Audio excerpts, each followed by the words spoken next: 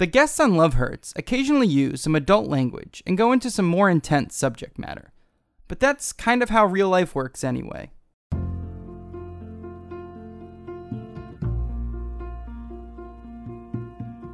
This is Love Hurts. I'm Brian Berlin. Today's guest is Jay Malski. Jay is a writer and performer living in New York City. A few years ago, Jay noticed a trend in his life of finding himself in intimate situations with men who had girlfriends. Having grappled with those feelings to the point of writing an entire musical sketch show about it, he's come out on the other side wanting to avoid those mistakes again to find real love. This is Jay's story. Hey, Jay. Hi, Brian. Thank you for being here. Oh my God, no, thank you for having me. It's very exciting to be here. Yeah, how's your day going so far? It's good. I kind of slept in a little this morning, which I rarely ever do. Cool. It was very nice. Yeah. Yeah. So yeah, thanks for being here. I know I kind of asked you to be here after seeing a show that you did. Yeah. Jay Malski slept with my boyfriend. Yeah, so I saw the show and I was kind of like, oh, it seems like there could be some things here that you might have had some relationship things happen in the past, and you might want to talk about them publicly since you've done a whole show about it. That's literally the entire show. Is just me talking about my love life, and the weird pattern that I noticed sort of through my love life and my relationships, which is it's a very fun show. It's musical. I don't do it anymore, so I'm not trying to plug it or anything. You can't see it if you want to see it. Although sorry. We are recording all of the songs and making them studio songs. Oh, so cool. that'll be out. That'll live on iTunes. One of the songs is out. That last sad song, Hello. Yeah.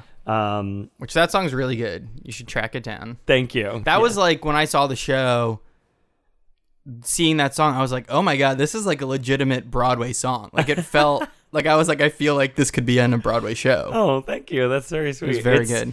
It is the moment in the show that because the show I did it at Upright Citizens Brigade, so it's a comedy show. So the show is so fucking bonkers, but there is a lot of truth, and it's grounded in a lot of reality. And that, I think, that last song, or actually, in the show, I wrote the show at a time that I was going through. I can't remember if I was in the middle of the relationship or at the end of it. The relationship was not good. Yeah. It was not good, and I knew probably the whole time I should be out of it. And so I started writing. I wrote, that I was thinking about that relationship and all of the intricacies of it, and why I found myself in this terrible place again with a seemingly straight man. And here I am again, in love with this person, and not able to really, for us not to be able to express our love and be, out and be together. And I started writing the show because I was like, this is a pattern in my life. This is, if I go all the way back to college, this is something I've done. I've gotten into these relationships with straight men. Many of the time I am friends with their girlfriend. Oh God. Which is just adds a whole layer of it. And I like to think I'm a good person with decent morals and values, but and going into these, I'm like, this is wrong. I should not be doing this. This is hurting not just myself, but people I love and care about. Yeah. But you're just falling into it anyway for whatever reason. Falling into it is a lovely way of saying it, where in my mind I'm like, fuck it, let's just do this. So was there who was the patient zero of this? Was it So patient zero was this guy in college. I feel like I shouldn't use names. Yeah, I mean, yeah. Let's call him Greg. Okay. Greg was and I had only known him because he started dating my friend. Let's call her Jane. Okay. Jane and Jane. Greg. Okay. Greg and Jane. Jane was a very good friend of mine. We were best friends. We did everything together. I directed a show choir in college, and she was kind of there with me the whole time. She was the choreographer. She was a co-director. We were super close. She was a year older than me, I think. And so when I was a freshman, she started dating this guy, Greg, who was also like a musical guy, long hair, very sexy guy. Was in like the all boys a cappella group. God, we were such nerds. I thought we were rock stars. But then when I was saying it, I'm like, we were losers. So it just happened one night. It actually happened on another friend of ours' birthday. We just started kind of talking about our attraction for each other. I mean, it had always been there. It had always been like a joking thing, but you're in college. You're just like, whatever. Yeah. Everything's like a little flirty. You're always a little drunk. Yes. And in college, you just have a maintaining a level of like buzzed, I feel like. Yeah, it's a buzz flirt all the time. You're constantly just riding this like wave, the crest of this wave. Yeah, it doesn't age well. It turns real quick. Yeah, the second you're out, you're like, this is weird. I gotta stop. I can't be in this place anymore. But that's sort of what it was. It always was. And I remember him and I talking about when he was a kid being, attracted to men. And I always thought he was open about his bisexuality, even with Jane. Like I even have these memories of the three of us talking about it. And so I guess it was just always there. And then one night we were at a bar and it was very like premeditated in a way where we were like, we are both very attracted to each other. And if this were to happen, I was like, I know how much you care about Jane. And obviously I care about Jane too. So if we do this just has to be our thing, Yeah, like you were strategically trying to not hurt this person that you both cared about, even though it's like logistically you can't. It was so stupid. Like, and that's the thing. Again, I guess being in college, you look back and you're like, this is so stupid. Why? Of course this would never work. But at the time you're like, this is perfect. We figured it out. Like, we figured it out. We can explore our attraction to each other in a healthy, normal way, outside of by keeping it a secret. And of course, it's just sex, so our feelings won't interfere with this at all. We've been friends for years. It'll be fine. And of course that didn't happen, but it was something that we continued to do for I think the actual affair lasted like 8 months. Okay. And it was every terrible thing you think it could be. Like, we would literally be at their house and she would go out and have a cigarette. We would be like, all right, we got 7 minutes to fool around. This was our 7 minutes in heaven. And it was odd and it was sexy, but we would just like make out and like play with, like, oh God, that's I don't even know how to say it. We would do stuff. Yeah. We'd do like second base stuff right there on the right there on the couch. Yeah, as his girlfriend is smoking a cigarette outside. Yeah. Yeah. And then we'd hear the door. Thankfully there was like a long hallway. Okay. So you could hear the door. It was a heavy door. You could hear the door open and we'd be like, okay, pull up our pants. Everything's normal. Everything's fine. Yeah, we were just watching, I don't know, fucking South Park. We were watching an episode of South Park while you were smoking. It was so great. Oh, boy. I remember one time, this because it is this weird, like, adrenaline thing where you're like, oh, I'm going to get caught. This is going to be cool. This is going to be fun. There was this one time where we were doing it, and then, like, we were having, like, that happened. They were out having a cigarette, Jane and whatever and whoever, and then we started playing Never Have I Ever, and was it Never Have I Ever or Truth or Dare, one of those things. Okay. And Jane like dared us to like kiss and like make out, and I was like, oh, this is so fucking weird. Like, this is so weird. And we're gonna like do this as if we've never done this before. Oh boy, yeah. And then this is like the fun weird part, is that I remember this one, like, the song had like been playing while we were, fooling around, and then it came back on later, because I'm sure it was like a CD, that played Yeah, on repeat yeah, at that just time. Looping, yes. And so he goes, never have I ever had sex during this song. And I was like, are you fucking kidding me? Like, we did it just like an hour ago. And so then, like, I guess we both sipped. Is that what happens when you play Never Have I Ever? I didn't play a lot of Never. You never played? I played it. I just don't know the rule. I was not like a party kid. Okay. All right. Yeah. Like, I've definitely played it, but I don't know. I always got bored at drinking games because I'd just be like, if you're going to drink, just either drink or not drink, but don't like just sit around to like give yourself an excuse to drink. I don't know. That is sort of how I felt because I never know whether you're supposed to drink or not. It's confusing. And I I'm just like, drink all the yeah, time. So people are like, yeah, wait, what do you mean you own 8,000 dildos? And I'm like, look, I just want to drink, kids. I don't know. Yeah, I'll just be sipping over the course of the game and I'd actively play the game, but I'm not following the rules because I'm just sipping the beer that I was drinking. I don't know. Yeah. I was not the most fun in those situations. And then you never finish a game whenever you play. It was just like, and I would be the one who like, guys, let's finish. Like, if we're going to start this game, I don't know. I can't, we don't need to get into your feelings on just being a bad party person. Yeah. So yes, you were like, you were really like deep in this scenario that was just like not a healthy scenario. Yeah, it was deep. And of course at some point you realize like, oh, I actually really care about this person. Yeah. Yeah, I guess that's the thing that you didn't think was going to happen. Yeah. And then there was I remember this one party.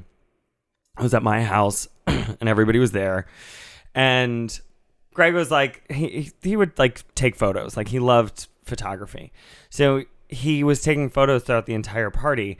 And I think he said, can we put these on your computer? Let's go put them on your computer so you can, we can put them to Facebook, which was new at that time. Facebook was new. It was the only social media. So everybody wanted everything on it. And so I started downloading them. And as I remember coming back in, like into the party, into my bedroom later and like being like, oh, okay, let's see if they're done downloading onto my computer. And I started flipping through them and literally every single one was just like a picture of me. Like it was just, I was like the focus. Like he had taken all these photos of you. Yeah. Yeah. Instead of photos of the party. Yeah. Like that Keira Knightley Love Actually situation, right? Where it's like. Yes. Yeah. Like, yes. And you're like, oh. Literally. Yeah. And I was like, and there was that part of me that's like, just maybe you're thinking too much of this. Maybe. But like I couldn't get that sinking feeling out of my gut that like there is something way more going on here. And. And my thing is I'm a rule follower. So we set up these rules for this relationship that were, let's not bring Jane into this. I don't want to hurt her in any way. So I was just like, I'm not going to explore this. I'm not going to explore the love part of this, as heartbreaking as that is. Yeah, because the thing that sucks for you is that like, even though you found yourself in this like kind of shitty situation, you then had these real feelings that you couldn't really do anything with. Yeah. And that's exactly it. What am I supposed to do with these feelings? Yeah. Like, what am I supposed to do with them? And I was like, I'm not.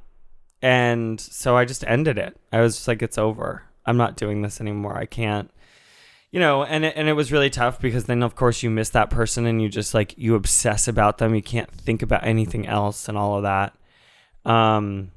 It was painful. It was really painful. And I think, so that was the beginning and that was the beginning of that's patient zero. Yeah. And I think from there, I just kind of, every other relationship has been something similar. And I have these things where I'm like, I'll tell my friends, that's sort of the thing that happens to me and they don't believe it. They don't believe it. They're like, okay, you obviously do something to like, you're attracted to this. I'm like, maybe, but also it just happens. There was this one time I was living in DC at the time and I was at a bar with somebody, we'll call him John. John was like a teacher and he was in the comedy world.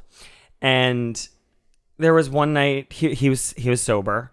And there was one night we were all out and he was just like, I saw him drinking, but I was drinking too. It was after a show. Yeah. And I didn't really think anything of it until he said, let's get shots. And I was like, yeah, let's get shots. And then I literally turned and I was like, wait, you are sober. What are we doing? And I don't know. He made some excuse about, his girlfriend was away or whatever. And I was like, all right, well, fine. All right. if that's the way it is, cool, whatever. However you want to tell yourself this. And then he tried to kiss me or like hit on me or something. It was definitely a mix of all of that. And I was so thrown by it. And I was like, I am not doing this. I'm not going down this path. And I told some of my friends about it later that night or the next morning. And they all were like, that's not true. There's just no way. There's no way that's true. Yeah. And I was like, okay, you don't have to believe me, but this happened. And then 2 weeks later, we all were at the same bar doing the same thing. And John did the same thing, but in the presence of my other friends. Okay, And so now they were there to witness it. they were there to witness it. And I was like, do you believe me now? Like, what else do I have to, what else needs to happen? I'm not willing this to me. In Yeah. fact, now, and that was one example of me being like, I'm not even fucking going near this. Like, this is just too volatile. Also, I'm not in college anymore, so this... Yeah, at a certain point, this becomes like a little sadder than it was at the time. Yeah. And it was tough because I also, there's somebody in sort of a position of power that I've... That's like a totally different dynamic, right? Yeah. That I've looked up to, that I felt like I've been... in some way, I've had this kind of like put them on a pedestal, and then to have them you realize they're human and they make mistakes and then they're putting that on you is like, ugh, this is just yucky. Yeah, because it's not just the thing that you've been dealing with for this period of time in your life. It's like, then it's this other whole dynamic of like, this is a person of power that's throwing me in this weird situation that now I have to like live with. Yeah, exactly. And also, I mean, that's a whole weird thing in the world that I was in comedy in DC, which is, it's before what the world is now. Yeah. And we talk about these things. And I mean, even then I knew it was inappropriate, but I was like, oh man, I just feel so bad for that person. I just feel so bad for whatever they're going through, being sober and clearly off the wagon. Yeah, like they're dealing with some stuff. Yeah. So it's like you kind of let it go when you're like, no, but that was shitty. Like, I shouldn't have been put in that situation by this person. Yeah. Yeah. Because it's that weird. I think it's at that point in where I was in the comedy community there, it felt like, well, is this person a mentor, a teacher, or are we actually at a point where we're friends? Yeah. I mean, and there are those two ways to look at it, and sort of, I kind of think I put that on myself, where I was like, I guess you're right. I guess I thought we were friends. I just feel weird about this. Because I guess it's, even if you were just even if you were friends, it still was like a breach of that, right? Yeah. It's like this weird thing that then like again, like you've had these past experiences where you've gotten to that point where you're like, no, I don't. Yeah. I know what's happening and I don't want to be a part of it. Yeah. And I think I got to that point. I mean, so that was probably 7 years ago, where I was just like, probably 6 or 7 years ago. And I was like, no, I'm glad I can make that. I'm at a point in my life where I can be like, no, I'm not doing this. I'm not getting involved in this weird thing that somehow the universe puts in my face, and I'm like tempted by it all the time. So I thought I was doing really well. And then I guess about 2.5 years ago, I'm in New York, and literally the same thing happens. This person was a peer. This is the person that the Hello song is written about. Okay. And it was just somebody I really, really cared about. I liked so much. And it literally was exactly what it was in college, where, I mean, he came on to me very hard, and I was like, well, of course I'm attracted to you, but we are not doing this. And I said it to him. I was like, we are not doing this. I've been down this road before. I know your girlfriend. She's standing right there, dude. And I am not in college anymore, and I'm not doing this shit. But he was very persuasive. And so here I find myself in... this was a long one. This was like 18 months on and off. And he has children. And it's all convoluted and very weird. And it was one of those things where I loved the feeling that we were when we were together. I loved those moments and I cherished them because they really did make me feel so good. And it was beyond a point of like the sex, like just the sexual attraction. It was like when I'm around this person, they make me feel like I am sexy and I am loved and I am cared about, and that was a hard thing for me to reconcile, like, because being in it in the moment and feeling all those things and then stepping out and being like, oh, okay, but here's the world we actually live in where we can't do this. Yeah. Yeah, because the second you're in it, it's easy to forget about all that stuff. Mm-hmm. And then you kind of like have that moment of way of like, oh yeah, but this works until you put it in the context of everything else that's around, right? It's like... Yeah, and the same thing again, and this is probably something I should talk to my therapist about. It's like, I established these boundaries, and I'm like, okay, here's what I can handle. I don't want to know your kids. I don't want to know them. So please don't, like, let's not make this a thing. Yeah, so these are like the rules you're setting up again to like justify you being able to do this. Yeah, and probably a little bit of a... here's what I think my heart can handle. Yes. Yeah. I have to protect myself a bit. Yeah. And this is how I have to do this. Yeah. And the fun thing about those rules is that they mean nothing. Yeah. They're totally just you making them up. So it doesn't matter what they are, but you're justifying it by saying they're a rule. So yeah. And that one ended at a point because, like I said, it was on again, off again. And I would constantly be like, we are not doing this anymore. Yeah. So the on again, off again was you being like, I can't. This isn't fair. Yeah. I just can't do this to myself. I can't do this to you. I can't do this to your girlfriend. I just don't want to do it. And he always found a way to be kind in those moments, which made it even harder. Yeah. And say things like, maybe not now, but maybe in a year, maybe we'll figure this out. And until then, I'll always love you and care about you and I can't wait until we can be this. And I would be like, no, dude. No, you're not listening. Like, you're not listening to me. This is over and done with. But then we'd find ourselves in the same spot 6 months later. And yeah, for me, it really culminated in a moment when he was like, I don't know if it was just the heat of the moment or what, but he said, marry me. And I literally laughed in his face. And I said, marry you? I was like, I would never marry you. You're a terrible boyfriend. And I don't mean to me. I mean you're a terrible boyfriend to your girlfriend. Yeah. Why would you think I would ever marry you? And I think that was a moment for the both of us where, I mean, definitely for me, where I was just like, oh. This situation is, a mess. I don't even know where his head is at. And so I can't. Yeah. Yeah, I mean, because it feels like, again, like, since this is something you've fallen into a few times, like, was there a part of you that just felt like, oh, by being in these situations, I can't, like, really be vulnerable and, like, really be hurt because I'm, like, there's sort of a safety in this really, like, fucked up way, right? Mm-hmm. To say, like, oh, well, this is all I can be and this is all I can do and I can't actually, like, put myself out there. Did you feel that at all? Absolutely. And I think that's exactly what it is. You summed it up so nicely, is that if I do this, I'm protecting myself and I can't really get hurt. But the reality is I do get hurt. And I hurt myself even more so intentionally because I'm adding this constraint to what could be a really great relationship, a really great opportunity to express myself and be vulnerable with somebody and care about them. But the thing is, you can, in those moments, you can think you're being vulnerable.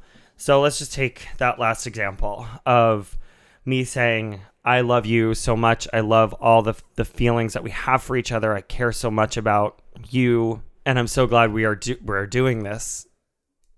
But even then, are you really being vulnerable? Because it's almost like a pretend world that I've made up for myself. Yeah. Is it real? Yeah, you kind of know that you can sort of say anything because the circumstances that you're in aren't really... Yeah, not real, but they are real, but it's like they're only so real because there's another thing. It's Yes. living in another thing. Like, and that's one of the things I said to him in one of my numerous breakup texts was, I love all of the things that you showed me about yourself. I love all the vulnerability. I mean, we talked about death. We talked about our grandparents, both our grandparents being dead and how we think they look after us and Yeah. like really, really deep stuff. And I would say, I love that you showed me that part of you. I don't know if that's a real part of you.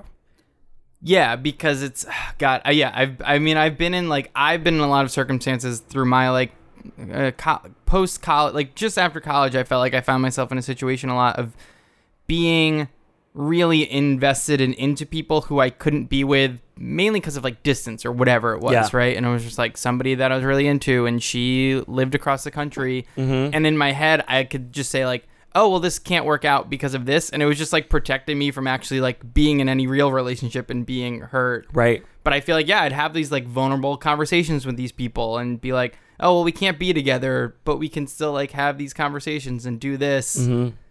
And yeah, like thinking back on it now, I was like, yeah, it was real. Like I was saying real things, but I was also like protected because there was no consequences. Mm-hmm.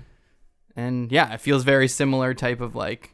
So then if you think about that, and if you really sit and live with that reality, can I say I was actually ever in love with these people? Was it really love? Yeah. You know? Yeah, because you're like, your feelings were real, but they're like almost in this vacuum that you knew could only exist in that space, right? Mm-hmm. Yeah. That's like a tough thing to have to. Yeah. And it gets to be too much. So that's when that's for me when I'm like, bye. Yeah. Yeah. The second you have that thing where you're spiraling into this thought process of, is any of this real? Does any of this matter? Yeah, you're not. And the nice thing is I've set up a really great world for myself where I can easily extract myself. Yes. Yeah. I guess it's like the second it's too much, you just be like, okay, great. And now I can We're just done. exist in the other world. And I'm not doing this anymore because what were we? Yeah. We were never committed to each other. You had a girlfriend. You had a whole other life that I cannot be a part of. I will not be a part of. And so I'm just going to go back to my life. Yeah, it's like extremely crushing for you. Like you can't wait. Like you're just not in a situation where you can be happy, but it's also, I guess you're in a situation where things are safe. Yeah. And it's just like, this is not a fun place to be when you really start to think about it. Like, which it feels like you've gotten to that point where now the fact that you've written a whole show about it, you probably had to like grapple with these feelings a bit. I hated that last monologue at the end of every show was like, and it was, sometimes I'd improvise it a little bit. Sometimes I'd be way more into it than others. And it was tough. I did that show for, I think almost 2 years, maybe just shy of 2 years from, concept. The first time I did it until the last show. And it took so much out of me, it just, because every time you're reliving those emotions. And that's the consequence you pay of writing a solo show based on truth. Probably made the show better. Like, you know what I mean? Like it probably made it a better show experience. Like I thought it was a great show watching it. Thanks. But yeah, do you feel like you're on the other side of it now? Like, did it feel like... I feel like I'm on the other side of it in that I just don't go down that road anymore. I really do feel like I'm not going... I definitely care about myself more, and I love myself more, and so I think I've been doing a lot of work on like loving myself and demanding that I only surround myself with people that are going to treat me well. Yeah. And that I'm only going to get into relationships, friendships, romantic, otherwise, I'm only going to nourish those and take care of those relationships that are feeding me positivity and rather than toxicity. Yeah. So if I have next time I find myself in a relationship where I'm like, oh, there are rules established, I'll probably be like, just get out of this now. You're like every time you're figuring out something that can keep you away from it the next time. Yeah. And I think that's a healthy thing, because that's what you want to do in life, is that you're hoping that you learn from all of your experiences, right? Yeah, you want to grow as a person. Yeah. And figure it out. And also, this thing you said of like, you care enough about yourself to not do this stuff, where before it's like, it was probably easier to ignore yourself a bit.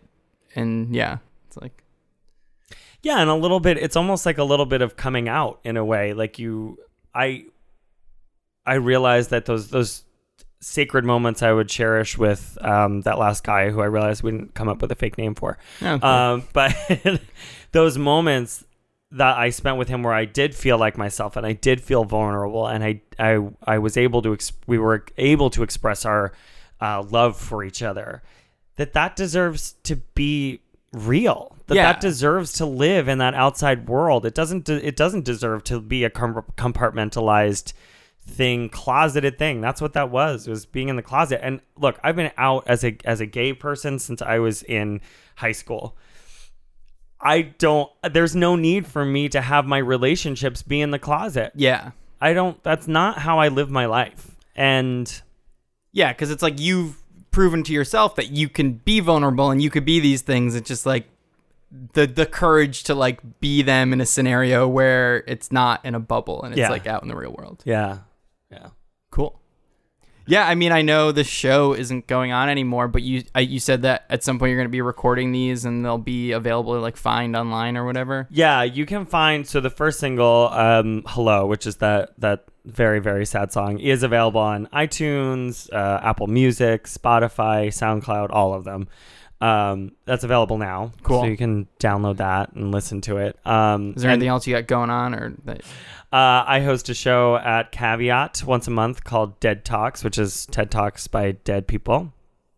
I'm on a mod team at Upright Citizens Brigade. And, you know what? One that I have coming up a lot is a Queer Ball sketch show, which is a bunch of queer people at UCB. And we do a sketch show, I think, once or twice a month.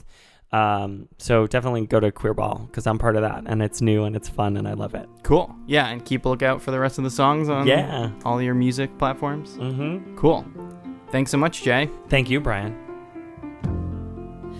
This is how we love.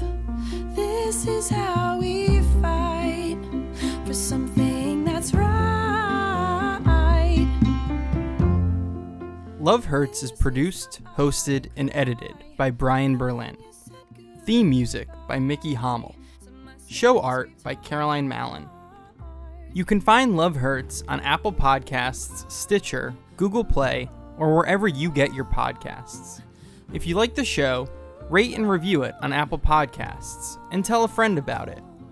You can find Love Hurts on Instagram and Twitter at LoveHurtsPod, and our website is lovehurtspod.com. I'm Brian Berlin, and this is Love Hurts.